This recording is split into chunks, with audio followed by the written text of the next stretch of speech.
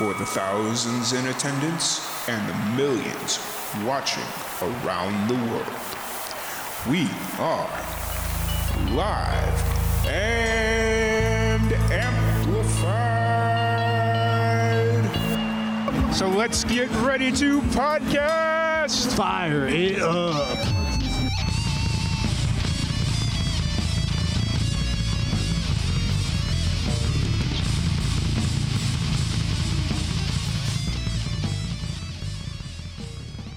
Welcome, everybody, to another live and amplified livecast. I'm your host, Tom Quat, and we are back at it again with another amazing podcast. Today, we have a very special guest. We have Richard Lynch. How's it going today, Richard?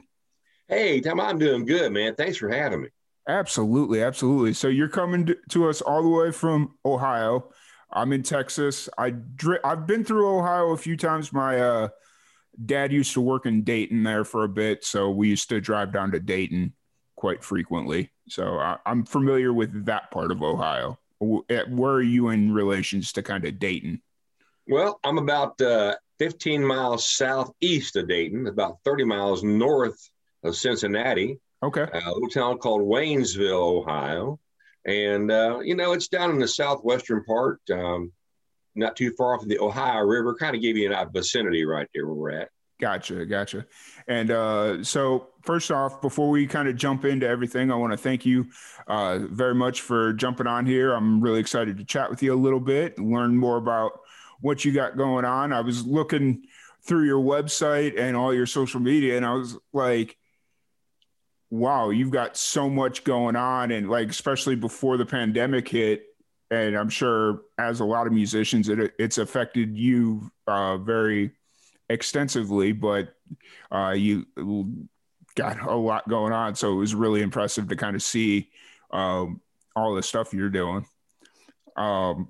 So before we jump into all that, though, what was your introduction to music? Who introduced you? Who were you listening to?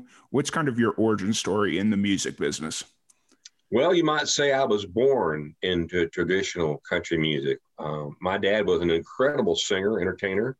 He was born and raised in Eastern Kentucky. And, back then when my dad was growing up, a lot of folks would migrate north from the hills of Kentucky looking for employment. And, Cincinnati and Dayton had a lot of employment back then. And he would bring those tunes and that sound to Dayton and the Ohio area. And there's so much influence from Eastern Kentucky in the southwestern Ohio area that still exists today.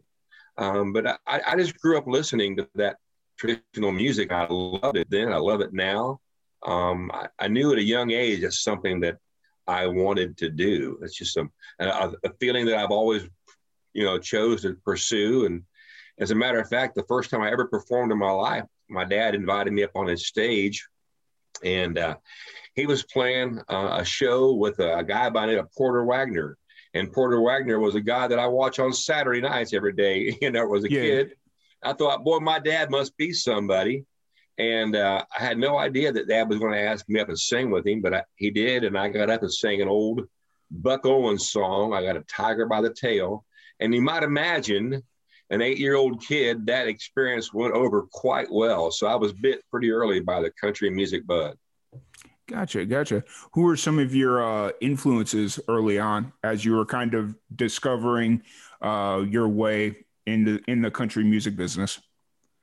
Well, I've always been a huge George Jones fan. I've always been a huge Conway Twitty fan. I got a little older, and Keith Whitley really, really hit home with me. I just love Keith's music. His vocals are just outstandingly smooth, and is such a powerful voice. But if I had to choose two different inspirations, I would be a close fight between Conway Twitty and Keith Whitley. I just love those guys. Gotcha. That's awesome. Those are pretty iconic names in the country music, like especially down here in Texas, as I'm really starting to learn about the red dirt country scene and all that stuff. Those are definitely some names that keep popping up, because those growing up, it was more of the pop country scene that, like, when when I was out with friends or whatever, it was like the pop country stuff. And now that I'm kind of doing all this, I'm learning like, no, these are the people, there are other people other than like, Blake Shelton and all them guys, so yeah, it's always interesting as I get older and deeper into the scene, the different names that I pick up, and it's like, can't believe I've never heard them before. So. Well, they're credible, iconic names, and if you love country music, they're definitely folks you're familiar with. Yep, absolutely, absolutely. Because it was college when I really got my first deep dive into country music outside of the pop radio stations that we'd listen to in Chicago. And I went to school in Southern Illinois, and one of my roommates actually was from the area. And so he used to take us out to like bonfires on the weekends at his buddy's place. And we're talking like middle of nowhere, Southern Illinois.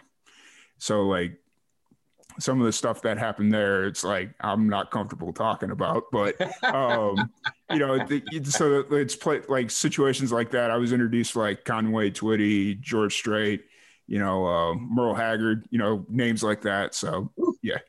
The real deal. Yeah, absolutely. And it was kind of funny because they're like, you don't know these names? And I was like, I'm from Chicago, dude. Like, so, these aren't names that get thrown around that often, unless you're unless you live out in the country a little bit more outside of the city limits there.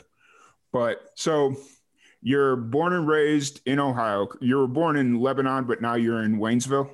Yes, sir. What was it like growing up did you grow up in Lebanon, or were you just born there and then you just kind of moved to Waynesville, or how did it? Well, Lebanon and Waynesville is about 5 miles apart. Okay, so, gotcha. Yeah, so it's always been a close knit community. I graduated from Lebanon High School, okay. And so the Lebanon scene growing up, country music was really not mainstream, and then as I got into high school, it became more and more mainstream. The movie Urban Cowboy took off and just exploded. Yeah. And so, this old guy that always wore his cowboy boots and hat who sang country music now became a little more accepted. Yep, I gotcha. So, but the music has always been what I love to do. And the fact that, I come from a country rural area, a lot of people really connect with that sound, Mm-hmm. Absolutely. Especially being not far from like Nashville and all that. What are you, about 3 hours from Nashville? Maybe a little bit further? We're about a 5 hour drive, four and a half, 5 hour drive from Nashville. So it's not really that difficult. Not a very good. There was a time I would just get in the truck and the truck would almost go there by itself where there was so much. But gotcha. So we're really affluent with Nashville recording, and we've done a lot of things with WSM radio, and a lot of stuff we do through Nashville. That's awesome. So you've been playing music pretty much professionally since you were 15? Is that Absolutely fair to say? My first paid gig, I was 15 years old. Well, I thought, man, I have made it. Look at me. What do you attribute your long running success in the music business? What do you think it is? Well, I genuinely enjoy the music. And if you are enjoying what you're doing, it's pretty hard for folks not to enjoy what you're doing. It's pretty easy for folks to kind of gravitate to somebody that loves what they're doing, because if I'm having a good time, they're having a good time. And, I love people. I love being around people that, love traditional music, country music. And I think people have accepted me because it's something that it's genuine. You can see through some folks. This is just not what I do. It's just what I am. Mm-hmm. Absolutely. Absolutely. So early on, I had mentioned that you appear to be a very busy man. You're running a farm, which is also a venue from what I understand. You actually get to play live music there from time to time, but you also released a full-length album earlier this year. I'm saying earlier this year, like it's been that long of a time, but you dropped an album by the name of My Guitar Drips Country. What's kind of the story behind that album? Well, I wrote all 12 songs. I wrote or co-wrote all 12 of the album, the songs on the album. And the title, My Guitar Drips Country, that came from a statement a dear friend of mine had said. Doug Supernall, a good friend of mine for many, many years, he was a huge country music fan and a country music artist in the 90s, and had a lot of big songs in the 90s. And I got to do a show with him back then, and we became friends. And, we just lost Doug recently to cancer. And prior to him passing away, some Texas artists was approaching Doug and wanting to record some of his music and wanted Doug's graces. And one of the artists asked Doug if he would be kind enough to join him in the studio and re-record one of Doug's music songs. And Doug said, listen, because he wanted it to do a little more rock and roll. And Doug said, listen, my guitar drips country. Yeah. And I thought, wow, what a classic statement. So I wrote a tribute, and that's exactly how I started the song off, My Guitar Drips Country. And it just pays tribute to my friend Doug, and it just shows that, people out there still love him, love his music.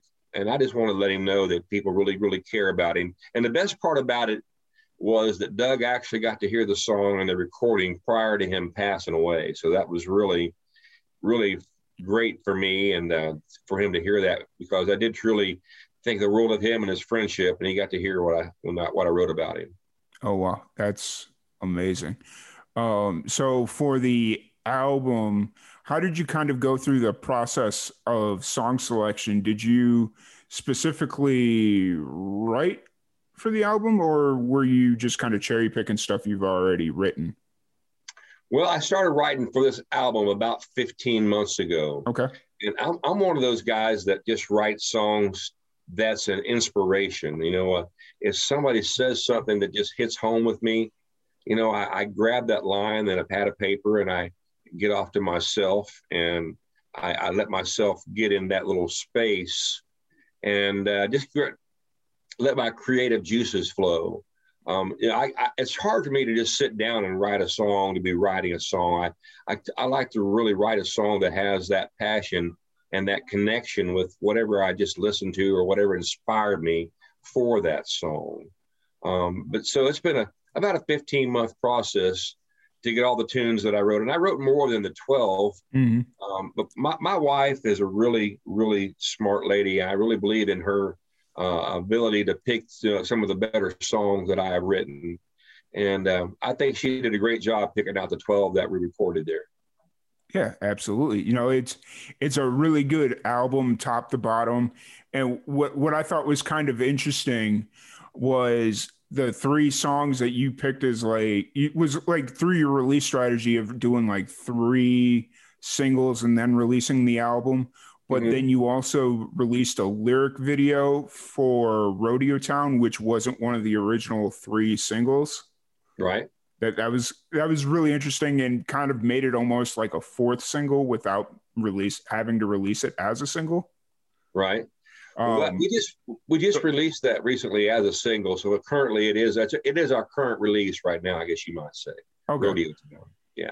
Gotcha. And just because basically when I'm going off of releases, I'm just kind of going off of what I see on Spotify, just because it's the path of least resistance as far as most recent stuff. But no, what I really enjoy Rodeo Town because it gives a shout out to a state. Essentially, it gives a shout out to the state of New Mexico, because I don't feel like New Mexico gets as much love as it should. Right. There's definitely a lot of calls to Santa Fe.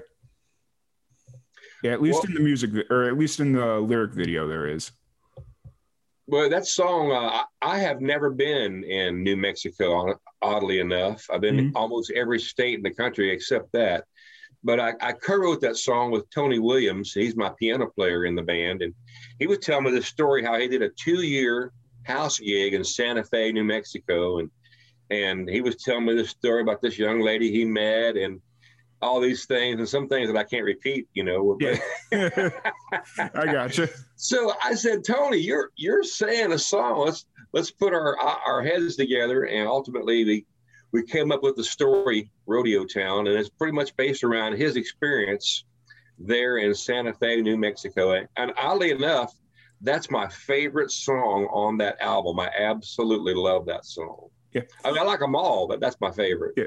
It definitely caught my attention, like, because usually like my breakdown to when I go into like start preparing for these interviews is the first stop is usually Facebook, just because that's kind of where you'll be able to see if you're promoting another album or, you know, like what they're promoting. And that lyric video was one of the very first things that popped up. And I was like, okay, let me watch this. And that just sent me down a rabbit hole of a lot of things.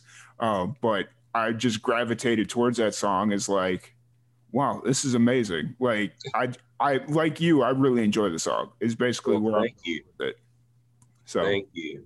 If I remember right, you said you had some affiliation with New Mexico there. So you had some connections. Yep. And, you know, I lived in Roswell, New Mexico for about 4 years, and I went up to Santa Fe a few different times. So, you know, it's one of those things where I just don't feel like New Mexico gets as much love as it should, you know, because it's like you go there, especially like right around now is the best time to go through New Mexico because you're starting to, the weather's starting to turn over, and like if you get a good rainy spell, you can go out into the desert and it just looks amazing. It's like really peaceful and amazing. So, you know, right now New Mexico is like it's the perfect place to be. I love it. I got to go there sometime. I mean, honestly, not to try and push you out there. I know a guy that will book you really quickly in Roswell. Let's go. So I will, after we get off the interview, I'll reach out to him and drop your name towards him because he's been riding out the pandemic because New Mexico has been really hard sticklers about no venues being open and all that stuff. So it'll be awesome to get you out there, especially Roswell. If you believe in aliens, it's a hoot and a half. Even if you don't believe in aliens, it's a hoot and a half to be out there. I love it. But yeah, so that was kind of your unofficial fourth single because of the lyric video. Are you planning on doing any more lyric videos, or what's kind of the plan moving forward? It's hard to say. We just recently lost our videographer. He became ill and is not able to do our videos right now. So we're kind of in limbo with actually putting together, you know, a full length video. We've had several of them in the past. So we're in the midst right now of renegotiating or reestablishing that connection with a videographer. So some of the stuff that we're doing is stuff that we can do ourselves or our manager can do. But we have intentions on actually getting a couple new full-length videos on a couple more of the songs that's on the CD sometime this late spring, early summer. Gotcha. Yeah, you know, like especially right now when shows aren't really like a thing that can happen. Like they happen depending on where you're at in the country, but you know, they're still few and far between. There's still not that many shows going on because of the current situation in the world.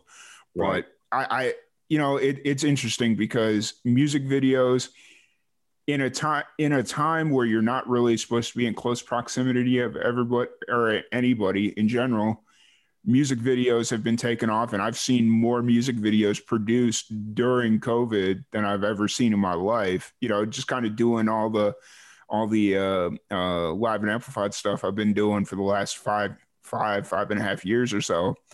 I've seen more music videos in the last year that I've seen in a long time. So it's been incredible to see all the creativity that's been going on. So I'm really excited to see what you guys are able to come up with moving forward.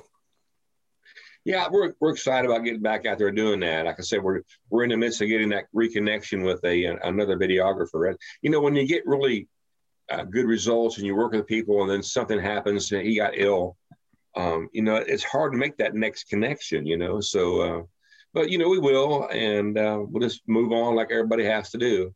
Yep, absolutely, absolutely. So I brought this up early on in the interview. I want to talk about your farm a little bit. There's something we kind of connected over, the Keeping It Country farm. Yes, It sir. is an active farm, but it is also a venue as well, correct? It is. We have horses and donkeys, and I raise a lot of hay and grow a lot of hay there. But we have a big event barn on our farm, Mm-hmm. and June through October, once a month, we'll bring a Grand Ole Opry star or a national act to our farm, and they'll perform with us. Oh, And it's really amazing to see people come and enjoy the farm and enjoy the authenticity of the farm. And then to be in a barn that the barn is nothing short of remarkable, mm-hmm. but it still looks like an old barn. I mean, it's got the wood siding, Yep. and it has such a warm, round sound when you're in this building. And not only do the fans enjoy it, but the musicians and the bands that come there from around the country, they absolutely fall in love with the place because really there's nothing else like it. There's a beautiful pond that sits off the deck, Yep. and we have a big wraparound porch. So, we can seat about 400 people in our venue. Oh, wow. And it's really, really a unique place. And I consider myself very fortunate because, I live there. So sometimes you take for granted, what you got. But when you just take a second and you sit there on the porch and you look at the beautiful barn and the pond and how the porch wraps around, and you can see the hayfield and the donkeys, and you get to share that with these people that love the country way of life, I don't think there's much of a better satisfaction for me anywhere than to be able to do that. Yeah, absolutely, absolutely. And then the farm is also where you shot the traditionally Lynch show there for a little bit. Yeah, we have a television show that just kind of, well, the coronavirus, the COVID actually, it set in after about our 14th week Mm-hmm. of filming. So we only had 14 segments, and we can do a 13 segment show. So we didn't have enough for the following follow-up season. Mm-hmm. So we did two sessions of reruns on our television show. And like I say, we're still not able to fully do anything as far as the show wise is concerned. So Right. we let the show, television show cancel with expectations that we'll get to do some more filming and create the next 13 shows where we can get another season out of it. But we're not there yet. Nice. And is it kind of a throwback to the old or like the old school television shows?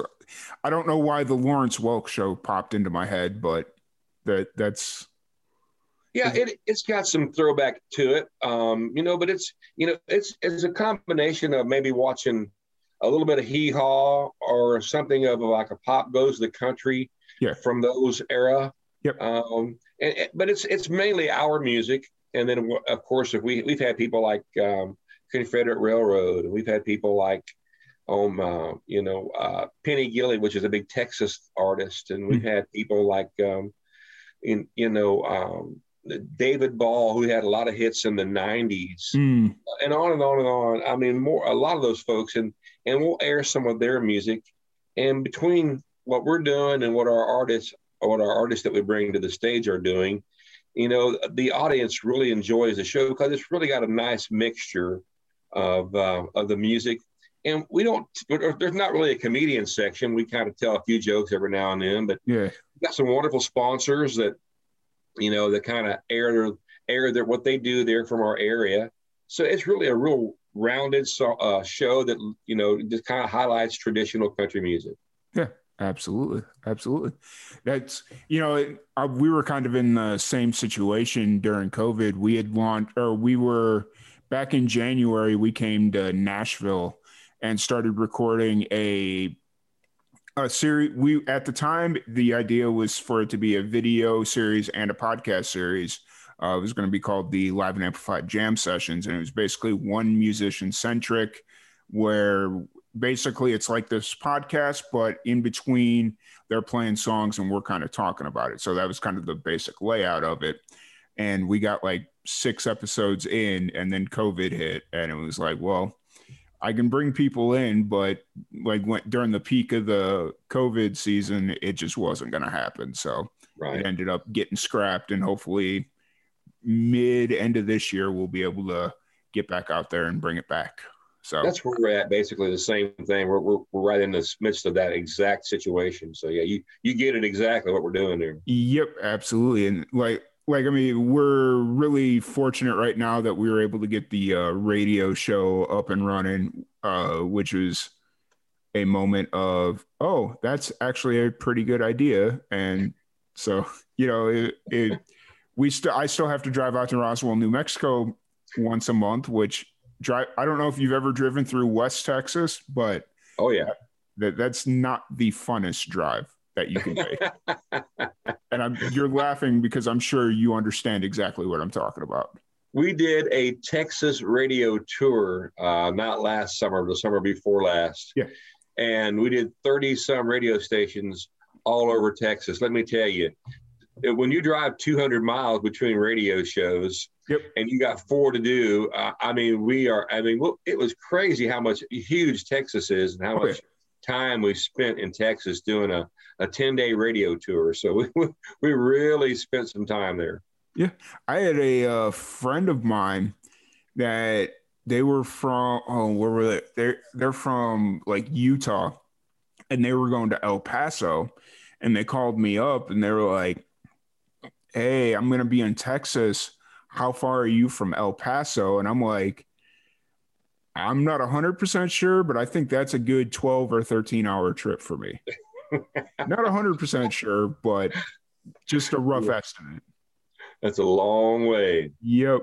And it's crazy. Like if you think about it, if you drive from as far east Texas as you can go and then to west, that's 14, 15 hours. Like just the sheer size of it all is mind-boggling. It is.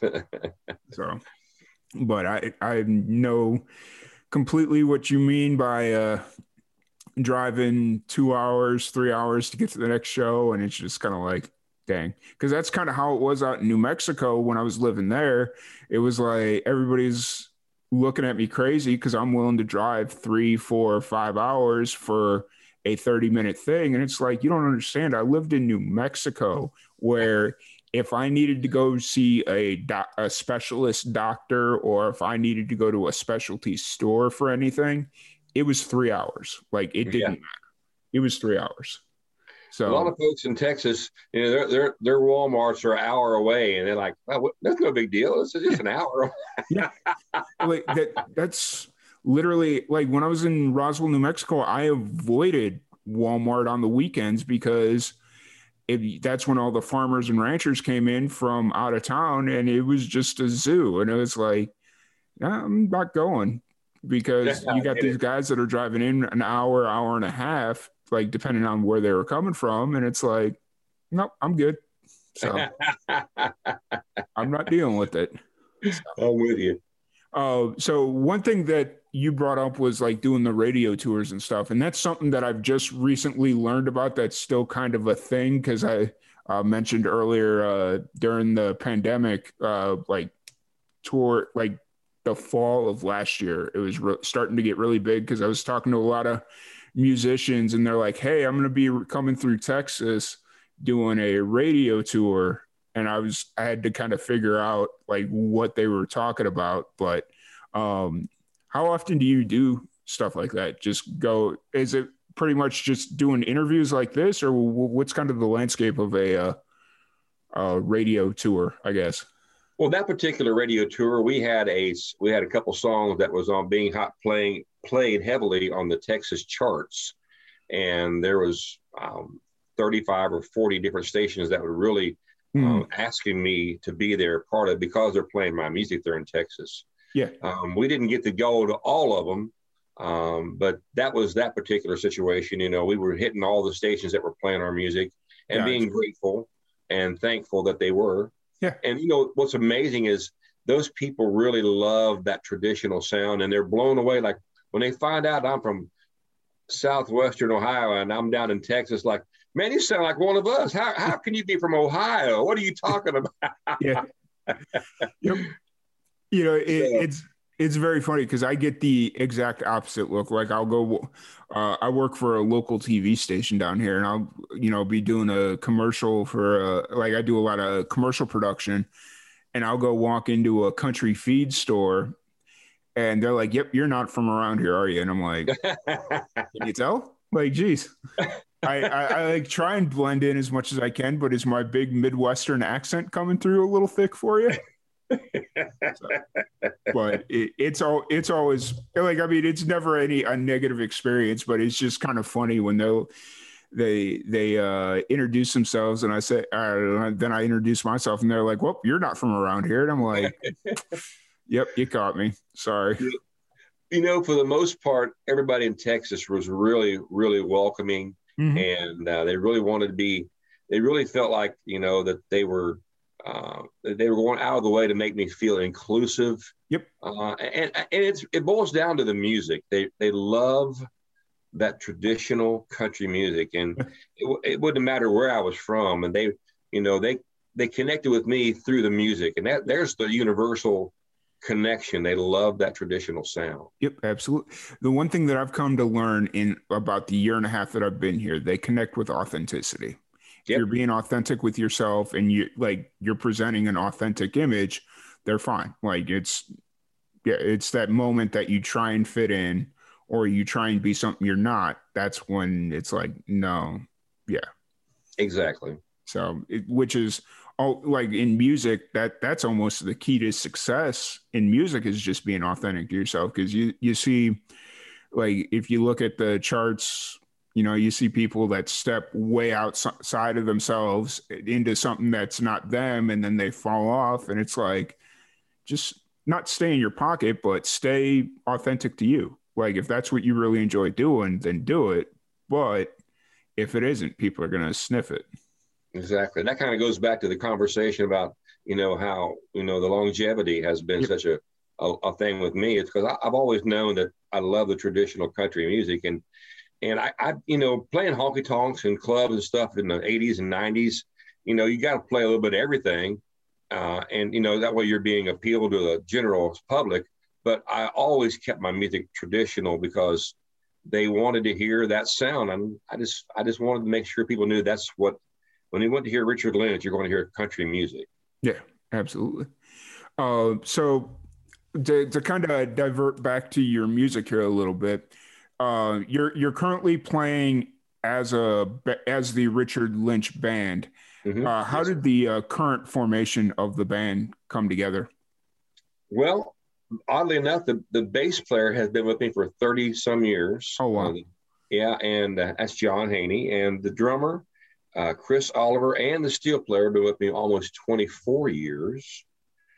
And then we have our current piano player. He worked with a guy named Vern Gosden and Billy Crash Craddock, which were big names back in the 80s and 90s. Mm-hmm. And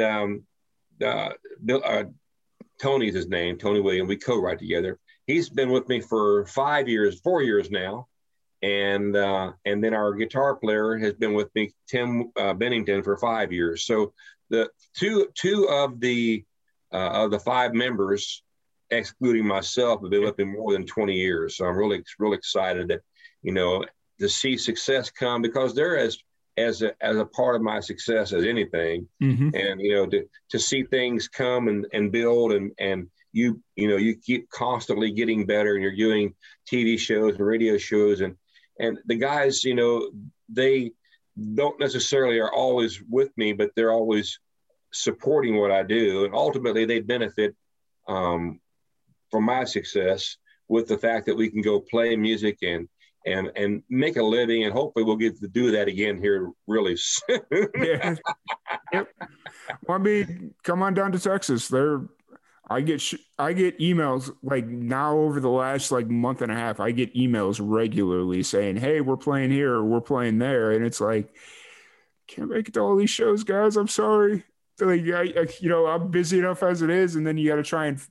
That's the crazy thing is, it's like during COVID, it's like I've been wanting to go to shows, but I've been progressively getting more busy, and now that the shows are really starting to happen, and they're like all over the place, it's like can't make it. I've got 800 other things going on. So damned if you do, damned if you don't, right? Exactly.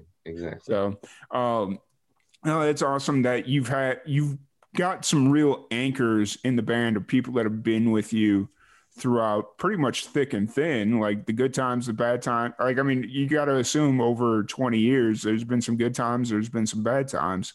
You bet.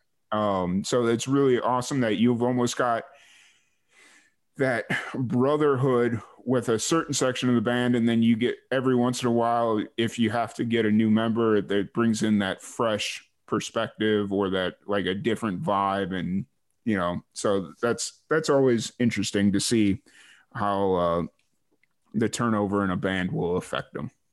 Well, I'm lucky because those guys, you kind of touched on it. We're almost like a brotherhood. Mm-hmm. We played together so often and so long. It's like they know what I'm going to do before I do it, or I know what they're going to do before they do it. And it's really a great experience to come to one of our shows because we do a lot of things that's spot on. We don't necessarily do a repetitive show. We like being spontaneous with the audience and getting to feel them out a little bit. Yep. And if you come to one of our shows on a Saturday and you come back the next Friday or the next Thursday or the next time you see us, it ain't going to be what you just seen. We're going to kind of mix things up a little bit. That's what makes it fun, for us and the musicians and the crowd. Absolutely. It's when you get into that routine of playing the same songs over and over again. That's like, I've seen a lot of musicians, not because they have, or basically because they have to play it because they just don't write or they don't come up with new songs. So they've only got enough songs to fill out an hour, 90-minute like set. And so they get stuck into this cycle of playing the same songs over and over again. And then they burn themselves out because it's like, well, it's boring and they don't write new songs. But like the fact that you have a band and I'm sure you could freestyle a little bit and, like, oh, hey, you remember that tune we were practicing the other day? Let's try it. Because exactly. That's my, as a viewer of music and going to see concerts, that's my favorite thing is if you go see a band play and like, it's just the right moment. It's the right crowd. And they're like, you know what? This is it. Let's try it. This isn't, we're still working on this song, but let's try it. Let's see what happens. And that's so much fun. See almost the formation of a song right in front of you. Exactly right. And the audience, they pick up on that too. They're like, wow, they're comfortable with us. So the audience automatically makes that connection with the band. That's really cool. Yeah, absolutely. And then of course, somebody calls out for like a cover song or something, and some of you are ready for it, some of you aren't, and you just kind of figure it out. That's always really interesting. Yeah, whenever we do that, our guitar player, Tim Bennington, great guitar player, we'll pull out somebody to say about a song, and we have a policy, if 2 or 3 of the guys know it, we just play it. Yeah. And the other guy's like, okay, we'll just follow along. Yep. Well, because I mean, like you'll see it on shows all the time where like the guitarist and the bass player and the lead singer are good, but maybe the drummer and like the rhythm guitarist aren't 100% on board, but they just kind of watch what the other guys are doing. And then once they kind of got the feel for it, they jump in, and the crowd's pretty forgiving as it is anyways. Like if you mess up, they're not going to, unless you're just not like, you're just not that type of person, the crowd's not going to crucify you. So it's a live show. It'll be fun. Yeah, it'll be entertaining. But so during the COVID, obviously there hasn't been many shows. How often are you guys kind of practicing right now, or have you guys been together so long that practice isn't as common as it needs to be? Well, we haven't rehearsed much up until about 2 months ago when we knew we were going to release. We did actually a CD release party the 12th of February with our brand new CD. Nice. And we probably had more than we should ask, but we had quite a few people come to the show. But we did rehearse like 3 or 4 times to make sure that our music was, pretty well together on the new album. And we played our new album. We had such a good time, sold an awful lot of CDs. And then we did stuff like we always do, some music from our old CDs, cover stuff. And I shouldn't say this, but the people just got up and danced and had a ball. Yeah, that's awesome. They were ready to get out. That's all I Yep, can tell you. I got you. You brought up CDs. Have you given any thought of pressing vinyl? Because that's really starting to make a comeback. Is that something you've ever given thought to, at least in this more modern time, or what's kind of your position on it? Well, actually, it's funny you should say that because me and the wife were just talking about that recently. I think we're going to do like a couple hundred, Yep. Full length 33 and a third vinyl. Yep. Kind of costly, but the people are asking for them, and if nothing else, having that 33 and a third vinyl album is such a unique feeling. I find it amazing that people can still do that. So, Yep. we're going to be just the short answer is yes, we're going to be doing that here in the near future. Awesome. Awesome. I ask because I'm becoming a collector of vinyl. When I do get out to shows, if the band or the musician has vinyl, that is my automatic go-to. Just because, like a few years back, I was going to shows and it got to a point where they were not even printing CDs. They were sending like download cards. And it's like, yeah, that's cool and futuristic, but it's so impersonal. Like you're handing me a card. Okay, cool. Mm-hmm. But with like vinyl, especially because a lot of bands are doing the limited press. So it's like, oh, this is one of 200 or one of 400, like whatever it is. You're getting a piece of art, essentially. Yes. So exactly right. That's what I love about it. Because they put so much time and effort into the cover design. Like even nowadays, they're putting effort into the actual like vinyl itself. Like they're doing so many creative things. There's this one band out of Nashville that made the entire vinyl record itself tie-dye. Oh, why? Too cool. So, yeah, so like I put it on my little, I got a little Victrola, like the old school suitcase record players. You put it on there and it looks really cool just going around. That is awesome. Yeah. And so just kind of seeing what people are doing, it's like awesome. It is really awesome and really exciting. And I don't know how long vinyls are going to stick around, but it is an awesome way to listen to music.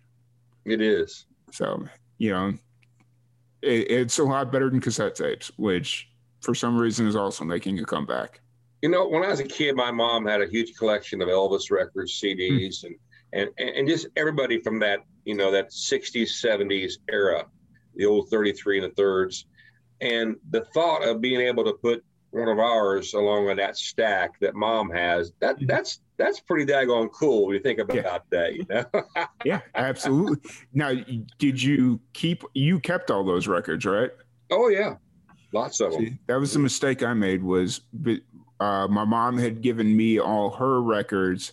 And once I realized that she gave me all her records and, or at least her 33s and her old record player, but we couldn't find a needle for the record player. So it was like, well, this is kind of pointless to have.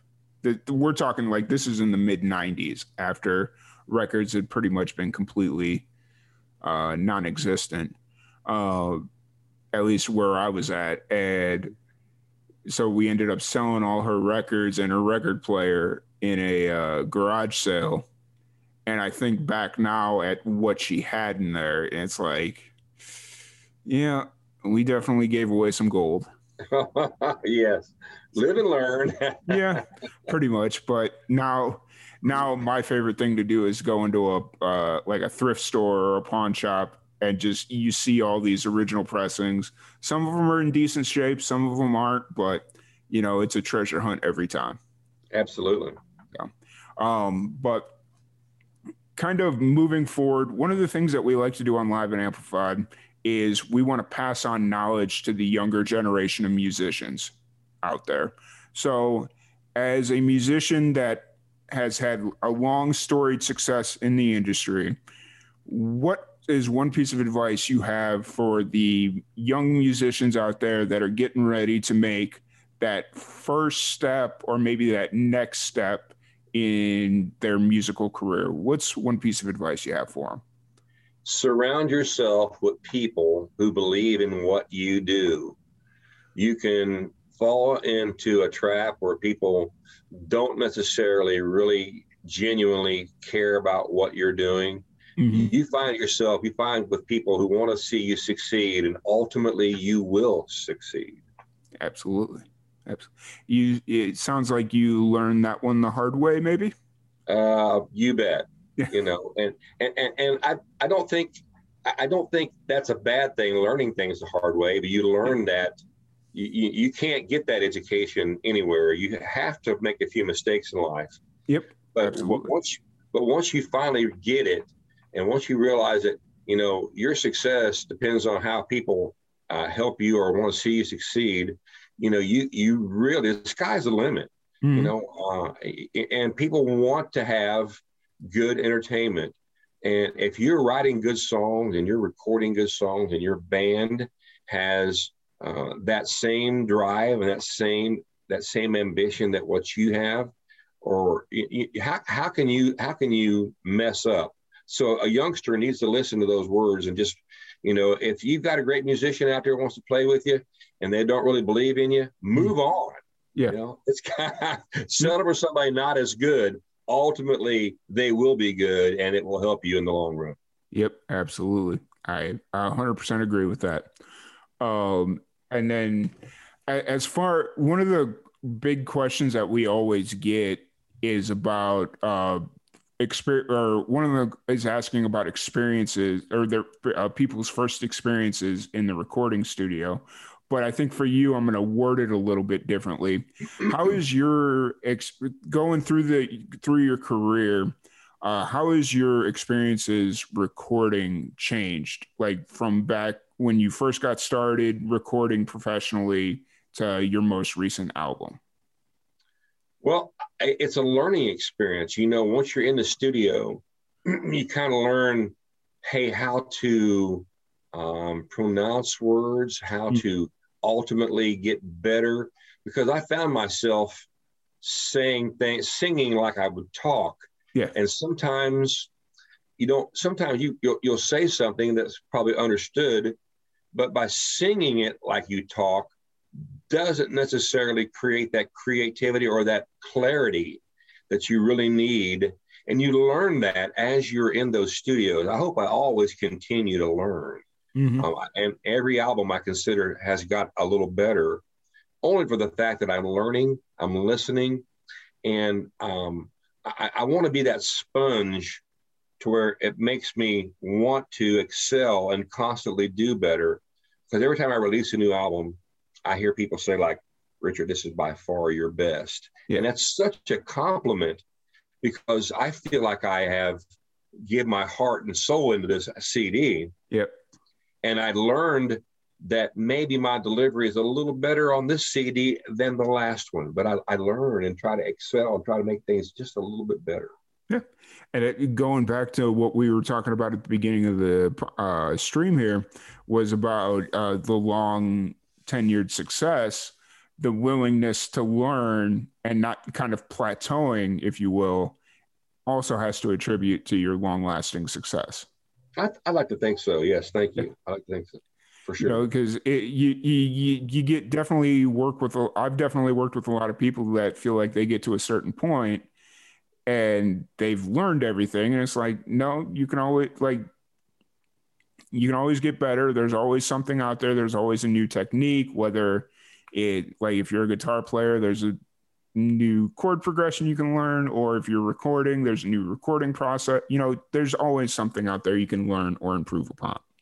Well, being a somewhat mediocre guitar player, being in the studio and watching musicians is also another way where you can learn. I mean, some of these musicians that I play with on these CDs are the best of the best. Mm-hmm. And when you surround yourself with people like that, you can't, it's like, man, I got to step my game up here. These guys play with everybody and their brother. So that there is that sense of, hey, I want to be good because these guys are incredible. There is that too. So, Mhm. it makes a great recording because of the fact that these guys are so incredible.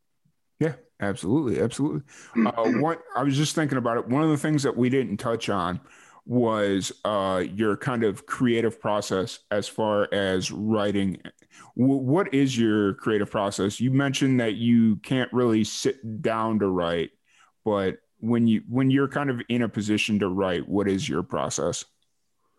I like having this little hook line. You know, for example, I've got a neighbor that he is crazy, just a good old country boy. I think the world of him. Hmm. And he said something back when this pandemic first started. I said, back when everybody couldn't find bathroom toilet paper and this and Oh that, yeah. this and that. And he said something like, I said, Bob, what are you going to do if you can't go get some bathroom? He said, I'll just drag my across the grass. Just drag his ass across the grass. I'm like, oh my God, that's a song. So I in the house and I wrote this song. So, you something hits you Yeah. right then and there. Of course, that didn't make the album, Yeah. but it was such a fun song to play and write. Yeah. But Absolutely. it just had to be spontaneous right there. Yeah. Oh, and some of those songs and some of the like just some of those situations are so iconic. Like even if they don't make the album, that's a great story. Like Yeah, just having the story sometimes is the win, not necessarily having a finished song. Um, exactly. yeah. I've had the biggest compliment in the world to me is like when someone walks up to me, Richard, I love this song. It's almost as though you wrote this song for me. And Hmm. so when you hear that, you know that you just touched on that person's emotion. Yep. And that's what's really special about country music is because there is that emotion that doesn't necessarily always exist in other genres of music. You can pour your heart out into that girl just broke your heart and or whatever, but you can Yeah. feel the emotion in that music. Yep. And that's what I really love about it. Absolutely, absolutely. One question that just popped into my head that I've never actually thought to ask anybody, but for some reason, you telling the story about the toilet paper and running out and what you do. Do you have songs that like that don't make the album, but you still play live? Do you have a lot of those types of songs, or is it pretty much if it doesn't make the album, chances are it doesn't get played live? We got a couple of songs that my wife will film me recording me, just being my guitar by Yeah, myself. And that particular song right there is one of them. nice. And she put it out, and at almost every show, somebody says, "Are you going to play Drag Your Ass Across the Grass?" I'm like, "Yeah, we're going to play that for you." That's awesome. That's amazing. so the short answer is we got a handful that we do that occasionally that will never be on a CD, that will never make a recorded song, but it sure is a lot of fun to play live. Oh yeah. And you know what? Like that's another thing that gets overlooked a lot is having songs that you can only hear live. Like if you're really wanting to give people a reason to come see you live other than the performance, you got to give them songs that they're only going to hear you live. Exactly. And it hasn't been all that long that I realized that Mhm. some people get a mindset like, well, the people come to see your music because they want to hear the songs they're familiar with. Well, that's probably true.